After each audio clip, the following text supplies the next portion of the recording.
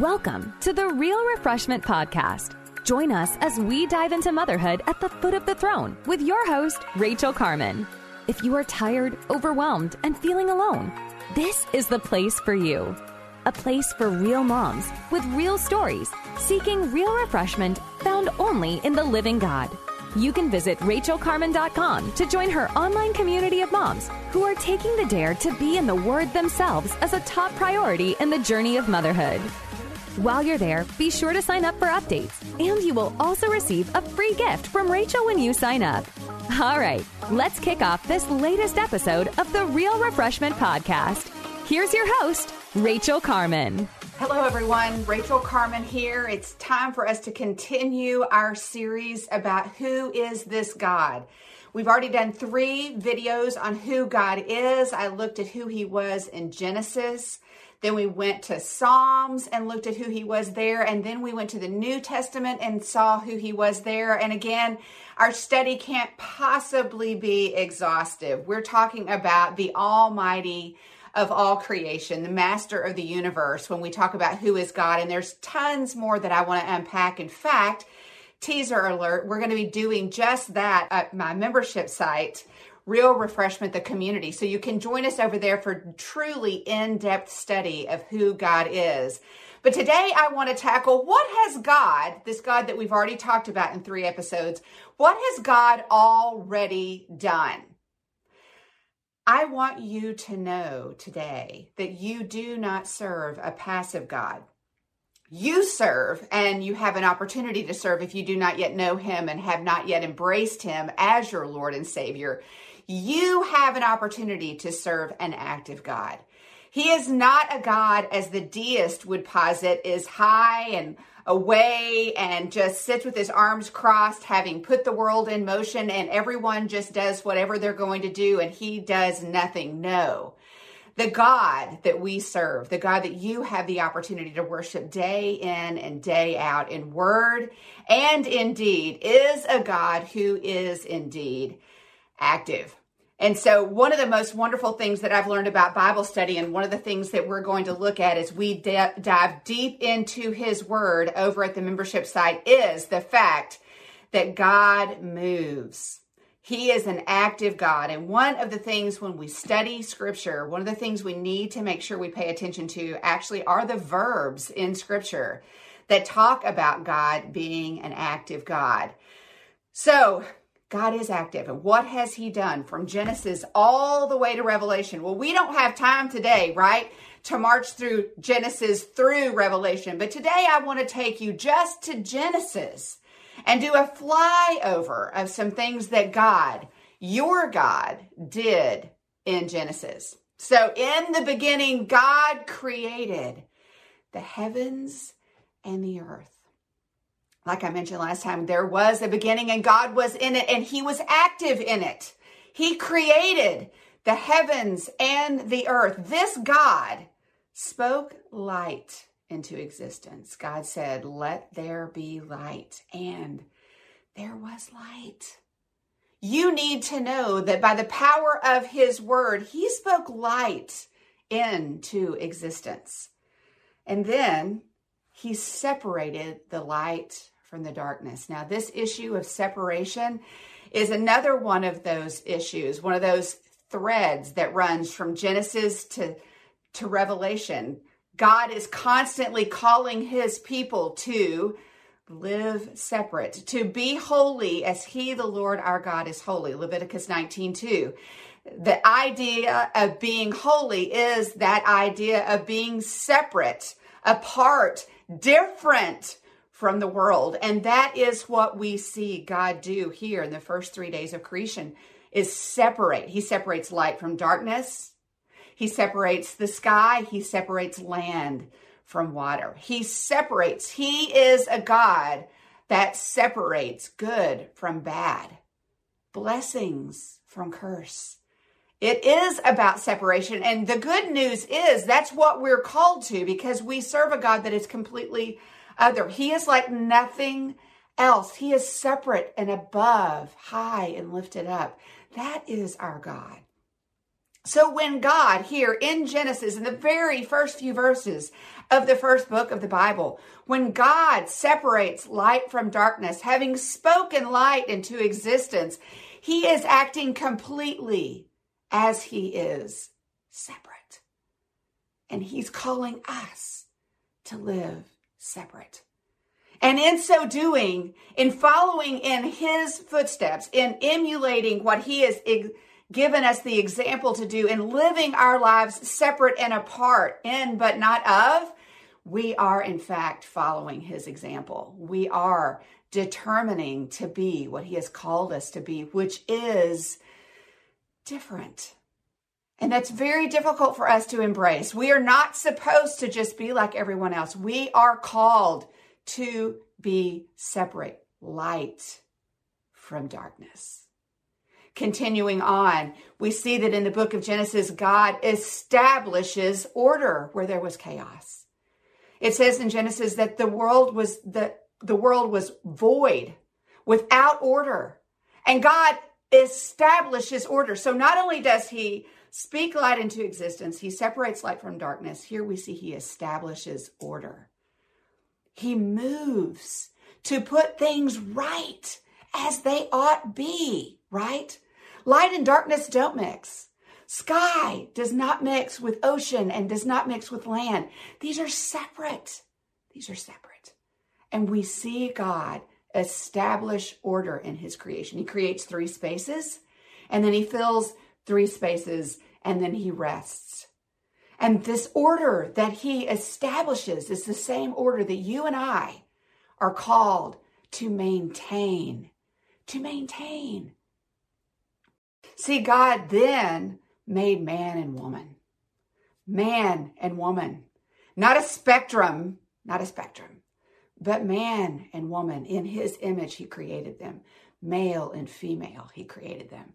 See, our current culture's attack on male and female is a direct charge against God and his created order. Male and female, not 1,000 choices in between, but 2, created in his image. Our identity is established from the dawn of creation. On day 6, God gave us the most firm and fast foundation and identity that we could ever have. And that is our identity in his, as his creatures, male and female. He created them. So he set man and woman then into this ordered, this perfect garden that he had created with everything in its place. Everything as it should be. Everything as it ought to be. So 3 spaces, he fills 3 spaces. Birds, fish, flying creatures, swimming creatures, right? Land animals, blooming flowers. Man and woman set in this perfect paradise as things ought to be, the perfect place, everything in order. Mom, that's got to appeal to you. I know that it appeals to me, right? I like in my house for things to be in order. There's something very soothing and comforting to me when things are in order as opposed to when things are disordered. I feel like my mind is disordered, and we serve a God of order. So he takes the man and woman, he places in the garden, and then he charges them. He charges them to be responsible for his creation. For this order that he has established, he says, now you, created in my image, you maintain this. Maintain this order. Multiply and fill. Rule and subdue. Maintain what I have established. God charged Adam and Eve with these instructions. And then he gave them a choice. Do you see the verbs here? An active God. He gave them a choice. He planted in the garden the tree of life. And he also put in the garden the tree of the knowledge of good and evil. See, God gave them a choice. I have set this up for you. You have every possible thing going for you. You are in perfect relationship with me. I put you in the perfect location. I've given you everything you need, including each other. Because at first, Adam goes through all the animals. No helpmate is found for him. And it's clear that he needs someone. God creates Eve out of Adam's rib, gives Adam Eve. All of their needs have been met, and God's love has been abundant and overflowing, and he gives them the choice. He says, now, you can eat of everything in the garden, but don't eat of the tree of the knowledge of good and evil, for in the day that you eat of it, you shall surely die. Rachel Carman has spoken across the country and around the world to moms about their struggles, successes, fears, and faith. They consistently share 3 things that zap joy and threaten the hope of moms today. They are overwhelmed, exhausted, and lonely. They want support and practical tools. They want to feel connected. What we have done is put together a community of like-minded moms to accomplish just that. Rachel, a homeschooling mom of 7, knows what the pit of despair is. She relates to the feeling of being overwhelmed, lacking in time in the Word.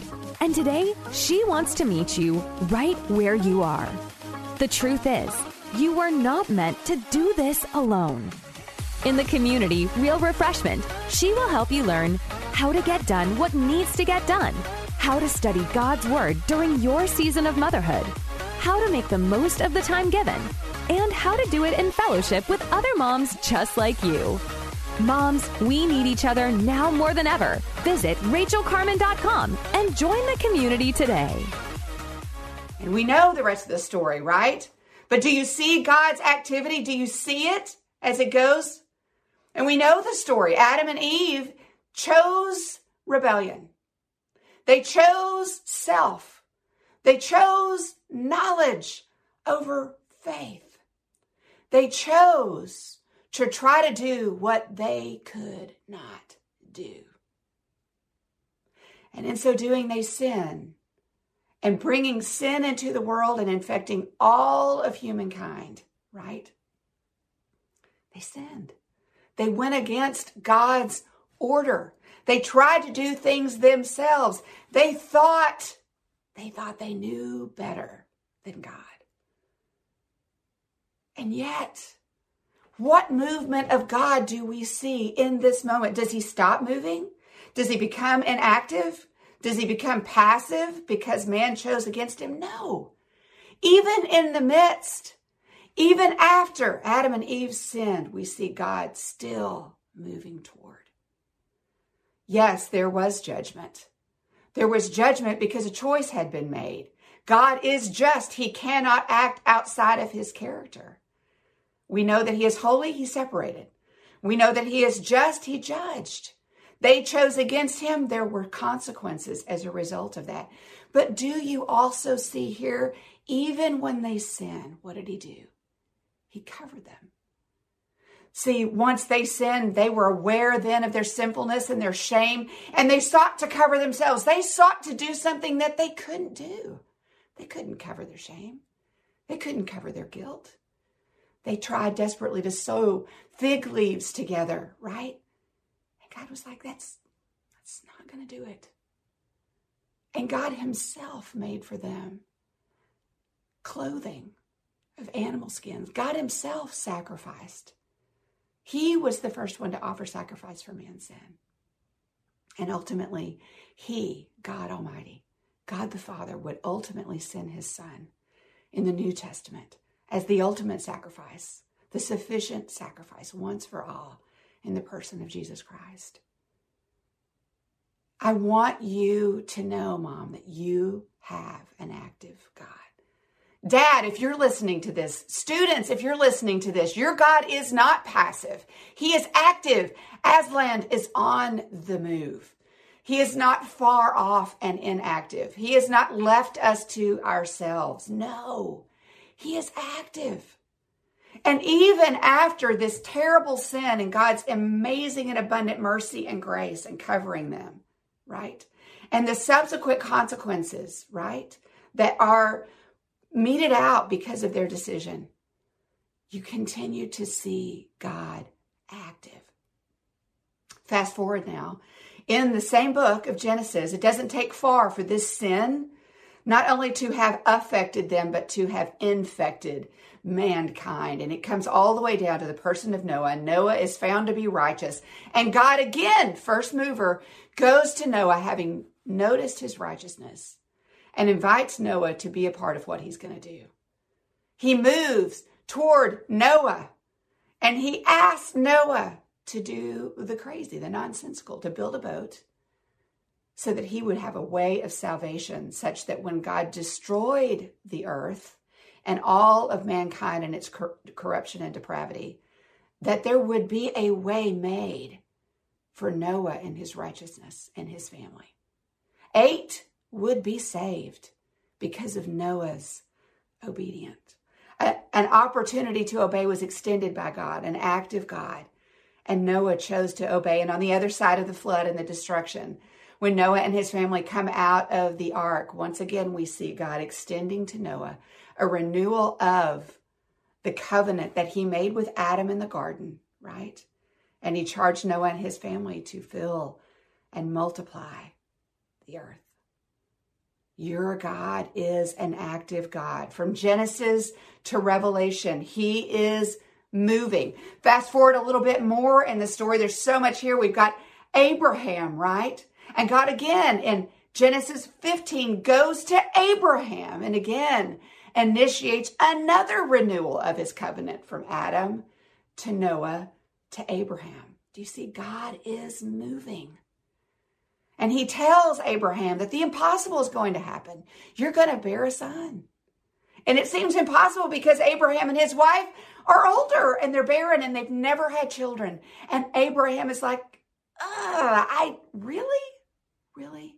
And yet it says that God takes Abraham outside and says, look at the stars. Count them if you can.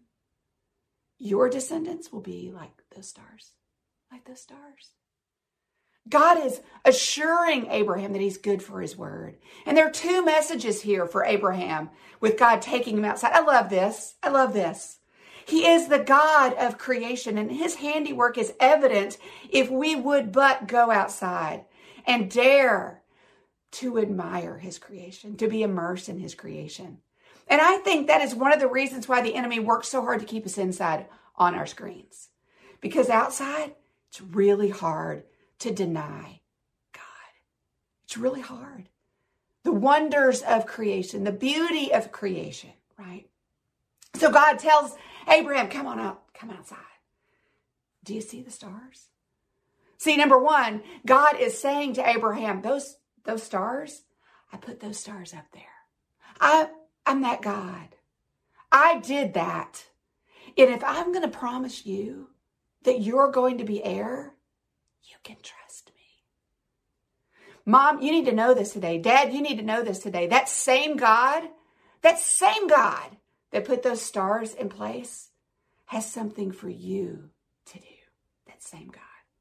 That same God. And number 2, he was telling Abraham that nothing is impossible with me. If I can do that, I can give you a son. I can do it.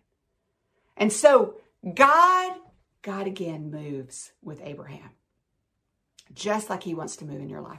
Fast forward again to the end of the book of Genesis, and we have the story of Joseph, a glorious story of how God redeemed lousy circumstances, because that's what he's in the business of doing. Do you see it? Do you see it? Do you see it? We have all these attributes of God that we're seeing here just in the book of Genesis. We see him as holy. We see him as creative. We see him as faithful. We see him as protector.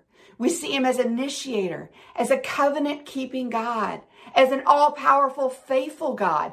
And here in the story of Joseph, we see him as redeemer. Joseph's brothers hated him. They sold him into slavery, and God never abandoned Joseph. Even in the midst of horrible circumstances, your brothers sold you into slavery. That is what Joseph faced. And God was faithful. Even when Potiphar's wife, you think things can't get worse. He's sold into slavery. You think it can't get any worse than that. Potiphar's wife accuses him of trying to take advantage of her. Can't get worse than that, right? He's thrown into prison. I mean, this story, you think this can't get worse. And God is faithful. And ultimately, God redeems all of that junk. When Joseph's brothers, the ones that sold him into slavery, come and they need grain, and Joseph is in trouble. And Joseph forgives his brothers. God redeems because Joseph gets a picture, a perspective on what has happened when he says, you intended this for evil. You sold me into slavery thinking you were all that, but God. I want to assure you today, listener, that you serve an active God. And I want to challenge you to consider, what is it in your life right now where you need some God to move? What is it? Where is it that you've dared to doubt, like Eve did, that he was capable, that he would? Where is it that you laughed, like Sarah did, at a promise that God has given you, like he's not going to be faithful and keep it? I want to dare you to latch on and believe that God is active. Look, we only touched on a few highlights in the book of Genesis. This is your God, alive and active. This is your God. If this is the kind of Bible study that you want, this and so much more, and to go deeper, please join me over at Real Refreshment, the community. It's a membership site where we dare to dive in deep to God's word and to study and to go in and dig out the nuggets of truth that we can build our lives on. Mom, Dad, we can't give what we don't have. And if you want your kids to love and serve, to be passionate about God and his word, then I challenge you to love and be passionate about God's word, for he is worthy. I'll see you next time. Thank you, listeners, for joining us. If you've enjoyed the show, please subscribe to our podcast wherever you are listening. And while you are there, can you leave us a rating or a review? This just helps us to get the message out to other moms that need to be encouraged in their roles as mothers today. If you have a question, we invite you to send it to rachelcarman.com/podcast. And while you're there, you can access Rachel's wonderful resources and Real Refreshment, the online community. Moms, more than ever, we really do need each other. We need to be challenged, and we need accountability in the Word. I hope you will join us, and we'll catch you in the next episode of the Real Refreshment Podcast.